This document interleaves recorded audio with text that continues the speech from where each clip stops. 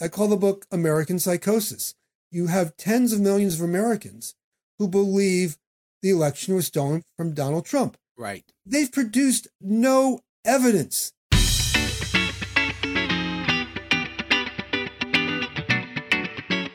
Hey, everybody. Welcome to another episode of the Jimmy Tingle Show. I am Jimmy, and today's guest is not only a friend of mine, but he is a fabulous author and commentator. You know him from Fox and CNN and MSNBC. David Corn is an American political journalist and author. He is the Washington, D.C. bureau chief for Mother Jones magazine and is best known as a cable television commentator specifically right now for MSNBC. Now, I know him from his summer book events on Cape Cod and for being an audience member at many of my shows. Well, he has got a new, fasten your seatbelt, ladies and gentlemen, a new blockbuster book out, American Psychosis, a historical investigation of how the Republican Party went crazy. The book chronicles the long and deep relationship between the GOP and far-right fanaticism and shows how the Republican Party for over 70 years has exploited and encouraged extremism, bigotry, paranoia, conspiracy theories, and tribalism.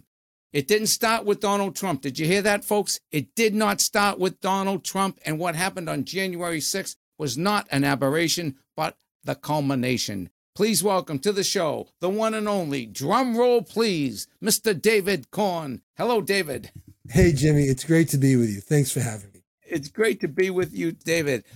I just love the reviews of the book. I'm going to get to them in a second, but it's so great that you've come out with this work, and it's perfectly timed. But the interesting thing that I was reading is you started this book when? It was a little over a year ago. Okay. I had gone, I was interested in the relationship between the Republican Party and far-right extremism, how they've encouraged and exploited it for years, not before Trump. And I went looking for a book. I said, someone must have written about this. And I found that no one had. I found good histories of the Republican Party in a very traditional way. I found good political histories of the 50s, 60s, 70s, and 80s. But I didn't see anyone who really took a close-up look and scrutinized how the GOP since World War II has again and again and again courted, far-right elements and done this sort of very ugly dance. And the more I sort of looked into this, the more I saw there was just a real obvious pattern here. Now, we see it clearly with Donald Trump, but if we go back to McCarthyism in the 50s, or we look at Barry Goldwater using the John Birch Society to help run his campaign in 1964, Richard Nixon in 1968 cutting a deal with white supremacists to get the nomination at the Republican convention. You see Ronald Reagan cutting a deal with the religious right in the 1980s and embracing them when they literally were calling, they had members of the moral majority, were calling for the execution of homosexual Americans. I know it's hard to believe, but they were saying this. At that time, Ronald Reagan was saying the moral majority is a great outfit. And you have both Bushes working with the Christian Coalition. You have the Tea Party in the 2009, 2010, all leading up to Donald Trump. That for all this time period, the Republican Party, there's been this dark side to it that the party doesn't acknowledge, and that the media and others have not covered fully, that this was an integral part of the Republican Party. I'm not saying it was all that it was. Richard Nixon created the EPA. He went to China. Ronald Reagan had a whole ideological component, cutting government, cutting taxes, creating a deficit. It's not the totality of the Republican Party and its strategy, but it's always, always, always has been there. And it took Donald Trump to put this out in the open, to take this dark history and say, this is really what I am, because he had no legislation. He had no ideas for policy. He didn't want to have a real debate over anything. He ran for president as a guy who wanted to throw red meat to the most extremist elements. He endorsed conspiracy theorists like Alex Jones when he was running for president. One instance, there was a rally in which somebody shouted out, "Get rid of all the Muslims." And he said, "We're looking into that." I mean, no holds bar, didn't talk about policy matters. So it's always been there. And that was the point of the book. And I spent a year reading 200 or so other books, going into archives, looking at thousands of newspaper and magazine articles. And I was able to pull together this pattern. David, do you think that the base then, the base was always there in the country, I think is what you're saying. Yeah. And then the leaders of the GOP, in order to win elections, would attach themselves to that base and say whatever they needed to say to get elected? I mean, is that basically the playbook? Well, yes and no.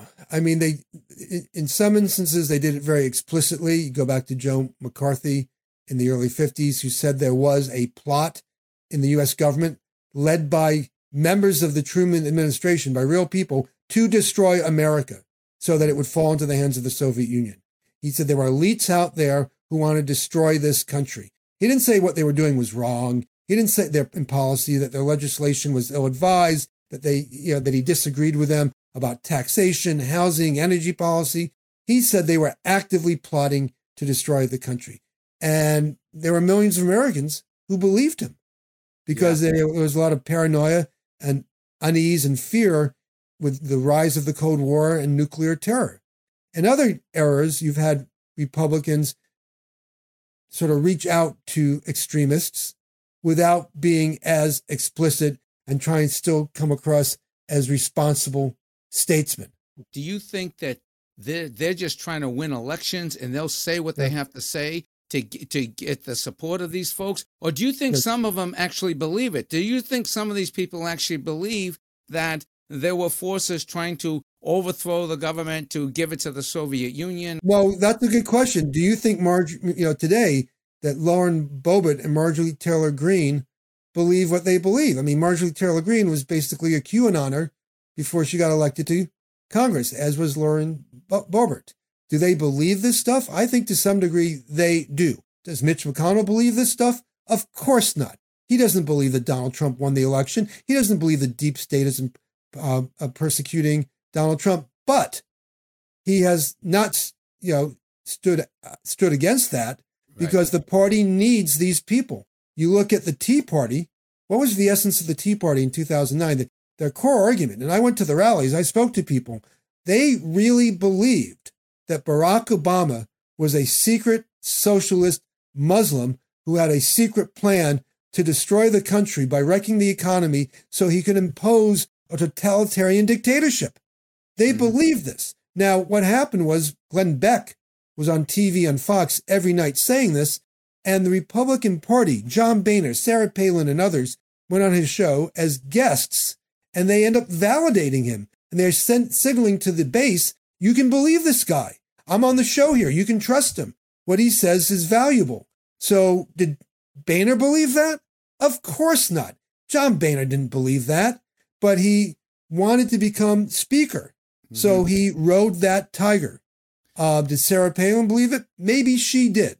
But the bottom line here is that Republicans either cynically or not so cynically have encouraged and exploited this extremism, this far-right extremism and often kookiness for over 70 years, and gradually it kind of radicalized the Republican base. The Republican base, in 2009 is much more radical than it was in 2000.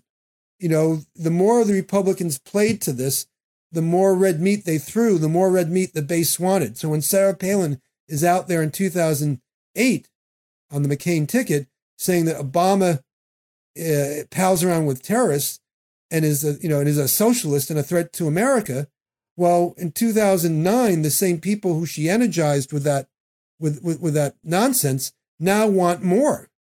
Yeah. And then in 2016, Trump comes along and says, I got what you want. Yeah. So the Republicans have been normalizing this for decades, and and the base has gotten more and more radicalized, and it led the way and made it very easy for Trump to come in 2016 and blow away 15 mainstream Republicans. So you're thinking that many of the base are convinced that of these theories. They believe it as gospel, literally. But the most of the leadership doesn't believe it, but they go along with it. They encourage it for political gain, for ultimate power. Is that basically your premise here?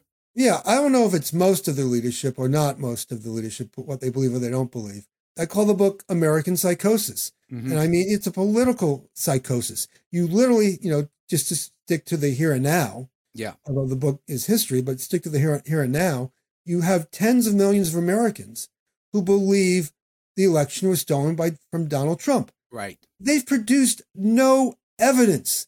There's no basis for this. Any evidence that Rudy Giuliani cited has been debunked. And in fact, Rusty Bowers, who was the Speaker of the Arizona State Legislature, testified to the January 6th committee, and he's a rock-ribbed conservative, that Rudy Giuliani told him they had no evidence. It was all theories. And so these people believe this. They believe the deep state nonsense. A lot of them believe QAnon. There was a poll, God, I'm going to get the number wrong, Jimmy. It's in the book, and I wrote about it, a couple months ago. There was a poll that showed, I don't know, was it 30, 40% of Republicans believe that the Democrats are running some global cabal with a ring of pedophiles and sex traffickers, basically QAnon. So I don't know what to say about people who, who believe things that are not true. That is one clinical definition of psychosis. Right. So it's out there, and there are, I think, some Republicans who share it, and other Republicans who say this is good for business. Mm-hmm. Well, listen to some of these reviews, because you got some reviews from the progressive community, at least one writer, Jane Mayer from The New Yorker, the author of Dark Money, the great book Dark Money, about American politics. David Corn's American Psychosis is essential reading for anyone hoping to restore political sanity in America. He argues convincingly that a toxic brew of bigotry, conspiracy theaters, and lies that define Trumpism started long before Trump. Corn weaves this investigative history together in a compelling narrative that's equal parts horrifying and entertaining. Did you hear that, folks? It's entertaining. And I know David Corn, and he is entertaining. It is a tribute to Corn that with the publication of American Psychosis, he has managed to make a brilliant, did you hear that, folks? A brilliant sense of American senselessness. That's pretty good. That's Jane Mayer. But then on the other end of the spectrum, on the conservative side of the aisle, you have Norm Ornstein, emeritus scholar at the American Enterprise Institute, and he writes, the genesis from a conventional party to a fanatic cult did not start with Donald Trump. The roots go much deeper and much further back. David Corn, with rich detail and in compelling prose, ladies and gentlemen, gives us a full history of the journey to crazy. Whether you have read a lot about the Republican Party or are just beginning to examine how the country could have come to this deeply dangerous point, American Psychosis is a must-read. Now, those are pretty strong reviews, David, from two opposite ends of the spectrum. However, the readers or the reviewers are honest. They're honest people. They don't have a dog in the fight. They're honest people assessing the situation, and this is what they've come up with. And I know, as you said earlier, this is not to demonize or paint all Republicans with this brush. This is about focusing on the part of the party that is off the hook, and they believe that the election was stolen, and they believe that Obama was a Muslim, and that his birth certificate was a fake. That's what they believe. And I put the blame at the leadership. I mean, the people on the air, the people on talk radio, the people who are pumping this, the Alex Joneses of the world, or if you see, not all talk radio, of course, and not all, Fox or not all media. But I think you're right, Jimmy. I mean, one part of the book that I get into is the whole Rush Limbaughization of the Republican Party. And, when he comes in 88, which happens to be about the time that Newt Gingrich, comes into, the Republican Party in the House, you see this trend towards exploiting hatred and paranoia and indeed conspiracy theories, and demonizing, the Democrats. I mean, that's the thing, and that's a pattern that goes back to McCarthyism. It's not that the Democrats are wrong and that liberals are wrong. It's that they are actively plotting to destroy the country. That's what McCarthy said. That's what Limbaugh said. That's what Newt Gingrich said. That's what Sarah Palin said. It's what the Tea Party said. It's what Trump says today. It's what he said through the 2020 campaign, that Joe Biden was working to bring about far left fascism. That's what they get upset when he uses the F word. That's what Donald Trump said during the 2020 campaign. So they've been dehumanizing and demonizing the Democrats for decades now. And it's, created a terrible political situation for us. Right. David, we only have a few minutes left, but I want to say, what are your hopes for the book in terms of the impact it has on the American people? And number two, how do you think what would you like the people to do? What would you like us to do with the midterms coming up, with 2024 coming up? What are your suggestions? Well, I hope that millions of people buy it so I could buy a house in Wellfleet and hang out with you in the summertime. Okay. But after they see this interview, David, the bookstores are going to be stormed. Do you think January 6th, the attack on the Capitol, was a riot? Wait till people hear this interview. They will be storming the Harvard bookstore. They will be storming the bookstores of America. Well, I hope to sell a lot in Cambridge. The book, to me, is far more timely than I expected it to be when I started out. We look at Biden's speech recent and the whole debate about the hold that MAGA extremism has on the Republican Party and whether Trump is leading the party towards fascism. I think that if what the book does is put this current debate, which is, I think, a critical debate, in a really important historical context. You can see that Trump didn't create this. He didn't invent this, that this is, as you noted earlier, it's a culmination. There's been these forces have been at play in American politics, and the Republican Party has been playing with them and exploiting them and being cynical about them for decades. And I think once you realize that, you see the extent of the problem, and you realize you can't just flip a switch and go back to a previous era or previous Republican Party that really never existed. That we've gotten to a point where the party is broke and it's not really fixable.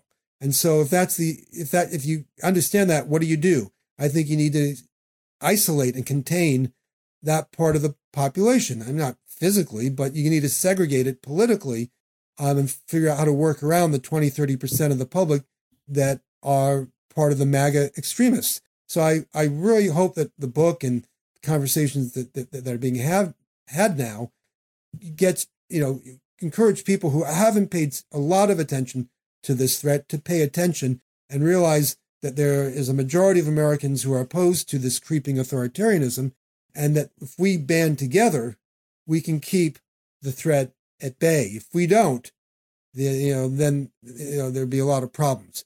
And obviously this, has a bunch to do with the midterms but beyond that, but just understanding the problem and seeing where it fits in our history, I think is one of the first steps we need to take. Right. David, well said. Congratulations on the book.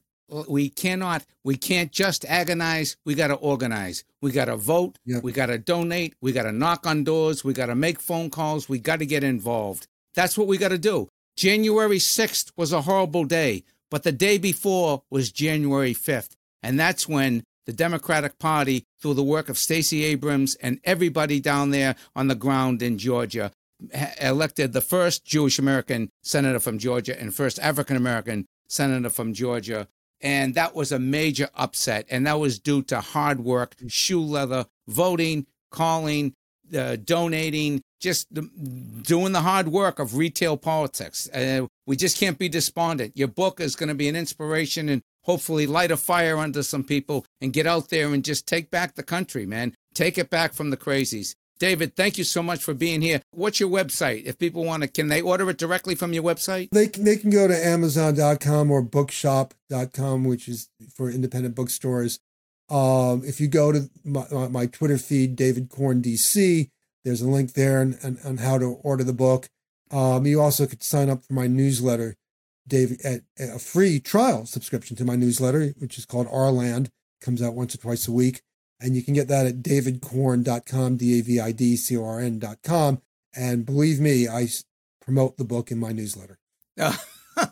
I'll bet. Well, thanks so much for joining us today. Continued success, David. And thanks for squeezing us in. It's great to see you. It's always great to see you and your family on the Cape. And I hope to see you in person soon, hopefully at a bookstore. Are you going to be doing any live events in Boston?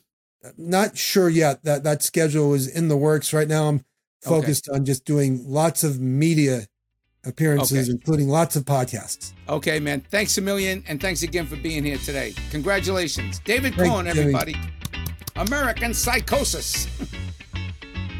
Thank you for joining us today. This has been a Humor for Humanity production. Our mission is your mission. Humor for Humanity at jimmytingle.com. Thank you.